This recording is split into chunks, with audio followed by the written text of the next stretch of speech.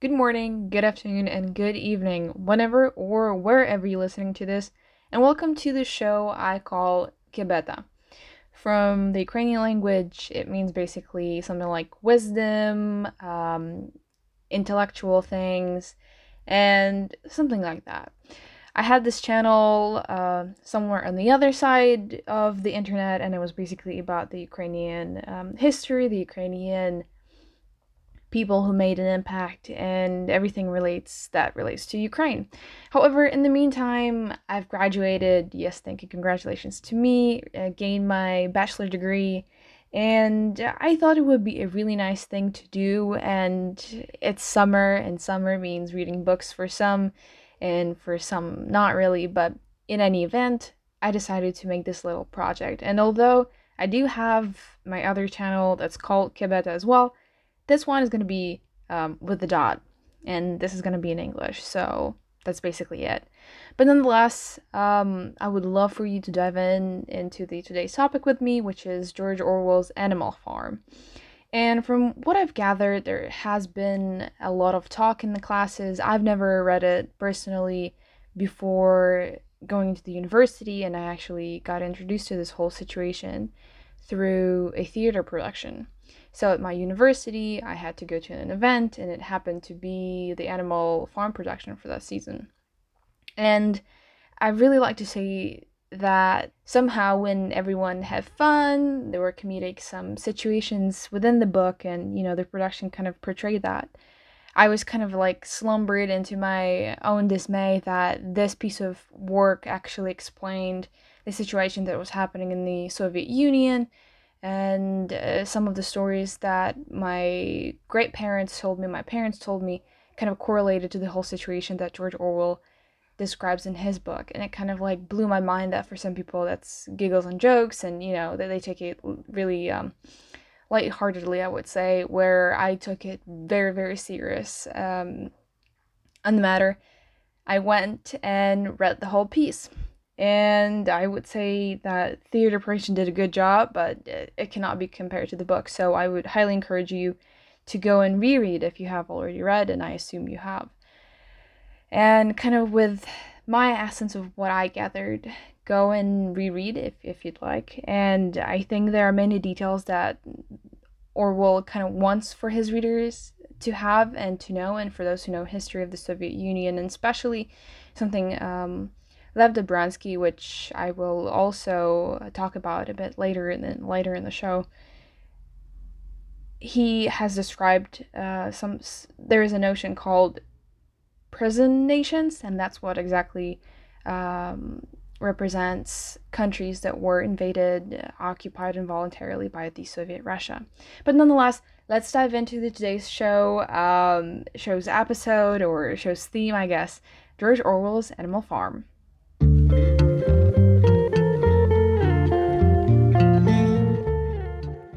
Today we're going to be discussing George Orwell, who was born in 1903 and passed away in 1950, who was also an English novelist, essayist, activist, veteran, soldier, and so many other things. However, the work which brought him his fame, and which we will be discussing today, was The Animal Farm, written in 1945, a short novel that demonstrated and exposed the true nature and thus the dangers of the totalitarian rule, specifically that of Soviet Russia's, and the Soviet regime overall, I would say. From what I have gathered from the study guides and the spreadsheets which teach this topic in various countries, the general portrayal of the story tends to concentrate more on the aspect of the Russian Revolution and then the rise of the power of Joseph Stalin. The reoccurring tendency, I should say, is something of two pigs, which might represent Stalin and Trotsky, and the tendency of kind of showing how the poor Snowball, which is the pig, was expelled and later found in the warm country of Mexico with an ice axe at the back of his skull. Nonetheless, I think it would be incorrect to cross out the piggy from the list of antagonists, especially Snowball, since he put enough effort and participated in creating deceitful acts to establish a communist regime at the farm. Nevertheless, When reading on the antagonist section, the lovely Spark Notes, which I took mainly my sources because, let's be honest, a lot of people tend to go to Spark Notes without reading the book and, write their essays from there. The Spark Notes put the ultimate bad guy to be the power itself, since by the end of the novel, the reader allegedly shall conclude that humans and pigs are exactly alike because they are equally corrupted by political power, end quote. I guess I should have said, open quote, exactly alike, but you got the point. Of course, before stating that the primary antagonist, was Mr. Jones and then the pigs, and lastly concluding that the whole power should be seen as this big antagonist. Interestingly enough, and do not quote me on that, but I'm quite sure that Hobbes was the one, and many supported his idea, that without a vessel, power cannot do harm, alluding that the chaos happens not because of the notion of power, but rather because people use power to create this chaos. Thus, blaming the gunpowder, for example, simply because it exists for all the evil in the world is a bit silly and misconstruing almost the situation. As a result, I think Spark Notes really missed the mark on that one, and it's a big mark to miss, I would say. Second, the fact that the conclusion suggests that the humans and the pigs are the same and all is a fantastic misinterpretation of the situation, again, and the reality. There is a phrase, I think, that sums up that if you put a pig in a suit, doesn't make him a man. Therefore, I would rather state that George Orwell wanted to show how desperate the Soviet leaders and the Soviet Russia wanted to be like the powerful and the civilized West, since Soviet Russia couldn't come up with new innovations and thus had to use invaded/stolen resources, and later or immediately put various captive nations or the prisoner nations, as I said in the introduction, to work for them. And since creating or producing wasn't their forte, they had to sum up the things I just pointed out earlier and use it as their default. Therefore, pigs and men are not alike, but the piggies rather want to be like or imitate the human man.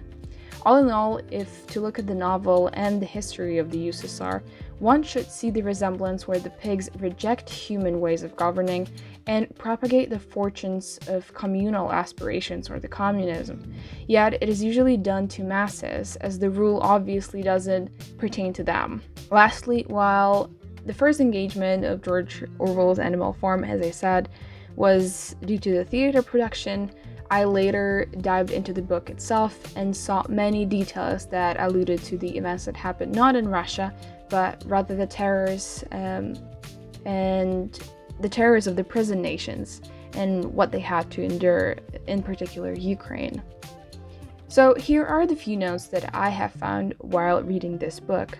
Who knows, maybe it will push you to reread George Orwell's work again, or give you another perspective on totalitarian regime and what the author of the novel was actually trying to get his readers to see, leaving the messages between the lines. Or the lines, I don't know, the lines, whichever it is. Or maybe it can help you to write an outstanding paper, obviously after researching on these topics deeper, and see the other themes of the Animal Farm, giving your teacher a new topic to read, instead of beating the same theme over and over again of the corrupted political power. The first one, why kolhosp and not a farm? During the USSR times, no one owned a land, and it all belonged to the people. However, the state was in charge of it, because it was apparently convenient and it was righteous distribution. So you can think of it as, we will hold on to it, so don't worry, but it's for everyone. However, in reality, it was not for everyone, it was for no one. Hence, kolhosp was a place where people worked on the land for free, and the crops were not theirs to take. The government took it, the state took it, if you will. So in other words, they received an unequal amount of earnings for the amount of labor they had to put in, and the amount of labor was no way near to the amount they were paid. So process of reciprocity was not by any means seen during the USSR times, although current people who support socialism really believe that that's going to be the case if this regime is going to be established. Therefore, no farms could be found in the USSR, and they were rather called kolhosps. The next one is that USSR is not a one state, or I should say gladly and thankfully was not a one state. So some resources, some politicians, and I've heard it while studying abroad, that there is a confusion that USSR was a one coherent state. And the usual interchangeable word used when, for example, when for example someone writes an essay or something like that, they interchange USSR with Russia, which is it's sad news to break to some of the people, but when talking about USSR, it is better to represent a picture where various invaded nations or prison nations were occupied and invaded by the creator or the chief of this involuntary union, which was Soviet Russia.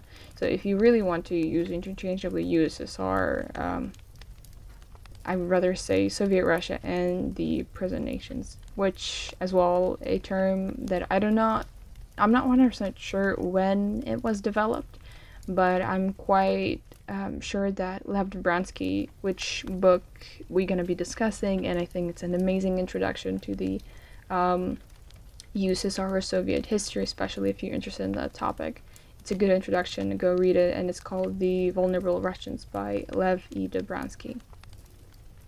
Another point that I found while reading the book is that the first ever translation of The Animal Farm was translated into Ukrainian. So the story is that George Orwell decided for his novel to be first translated into Ukrainian. He wanted it that way, and the person who got it translated was Ihor Shevchenko, whose pen name was Ivan Chernyensky, who was also the head of the Ukrainian Academy of Arts and Sciences in the US, as well as was a known Harvard professor, and essentially a good friend of Orwell, who later kind of said, well, if we're gonna do it, you'll have to be the one to translate it. And these two men got to work. So because Shevchenko and Orwell knew each other well, Shevchenko asked Orwell to write a short note to the Ukrainian reader in particular. And while reading the Ukrainian version of Animal Farm, meaning the translated version, I read the note. And one of the standing out quotes from George Orwell to the Ukrainian reader was something like, "I am quite aware that I'm writing for a reader about whom I know nothing." And it indeed suggests that Orwell wrote and put into his Animal Farm moments of Ukrainian history and other particular engagements with the Soviet Russia and the concept of the USSR that Ukraine had to endure during those years. Another quick thing that I thought would be a nice thing to put out into the world of the internet was to go through some of the chapters, and the observations that I had was in chapter 2, for example, Molly asks for sugar after the revolution, but Snowball assures her that there is no necessity for that to have in the farm. And the reasons? Well, they cannot produce it and they won't buy it. So why buy it just for her, And they said the quality, everyone's going to be equal. So everyone eats the same and wears the same. So there is no self-identification nor self-expression. Therefore, Molly can go and have no ribbons, no sugar. In chapter 3, we learn that the best propaganda is done through the youth. And the example particular to the book is when puppies turn against their own parents. In the USSR and its KGB times, tricking kids into spying on their parents was a routine thing to do. So what was it in for the kid to do that, to basically rat out or, I guess, tell on their parents to the government? Well, and, just to remind you, when the parents are being taken and interrogated and stuff like that, the kid is alone. So what's the biggest prize, the millions, the gold? Well, actually it was a stale scone. In chapter 3, a reference to Ukrainian nationalistic organization can be seen after Molly disappears and is later seen with a wagon, which colors are red and black. And these were colors specifically, I believe, dedicated to the colors that have similar pattern, similar colors on the flag of Ukrainian resistance. And at that time, Ukrainian nationalistic organization was fighting against the USSR, and I think George Orwell portrayed this piece as well. In chapter 5, the Communist Manifesto of not working, everyone was excited that they are not going to work a lot. There's going to be a retirement plan. None of it was, fulfilled. Neither there was food nor a better life overall. So also when a squealer emphasizes that loyalty and services are more important than courage, this is your Communist 101 lesson, and it's for free, actually. In chapter 7, hunger, and more hunger has been a reality of the USSR's regime. The Soviet Russia took various opportunities to create a made-man famine in Ukraine. Particular cases is 1931-33, and later in 1946-47, which we call Holodomor. And just to give you an estimated numbers, not the first Holodomor, but Holodomor, which finished in 1933, the established numbers of deaths were over 8 to 12 million of deaths, where the high percentages of those dying from Holodomor and hunger basically were ages from 6 to 17 years old, so that's your younger population. Meanwhile, the amount of grain forcibly taken from the particularly eastern Ukrainian lands and territories was so much that it not only fed the Soviet Russians, but Soviet Russian leaders also sold it to the Western Europe and the US. Therefore, when Orwell points out in one of the sentences, it's a pretty short sentence, but if you know history of the USSR, you would catch that one of the piggies, and I don't remember which pig it was, but when one of the piggies denies the rumors that came to the men farmers that at the animal farm there is such hunger that some of the animals eat each other, they deny it. However, this significant piece and detail definitely brings up the events of the Ukrainian Holodomor, and I would urge you to read on this topic more if you're interested, and I think you should be interested. And not surprisingly, Russia still doesn't recognize the famine as an act of genocide against Ukrainians.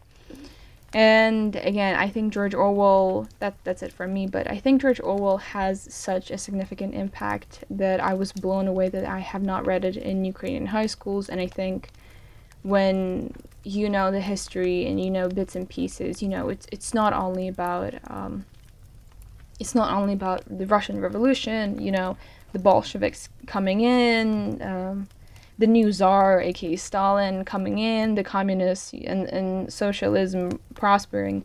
It's not only about that. I think, again, when we talk about the USSR, and I think George Orwell makes a great point, he shows details as the particular events that the prison nations were going through, and I think just teaching kids abroad about the socialist regime or the communist regime, it's basically the same thing, just to teach them that it was all the political power and it was all just Stalin, I think it's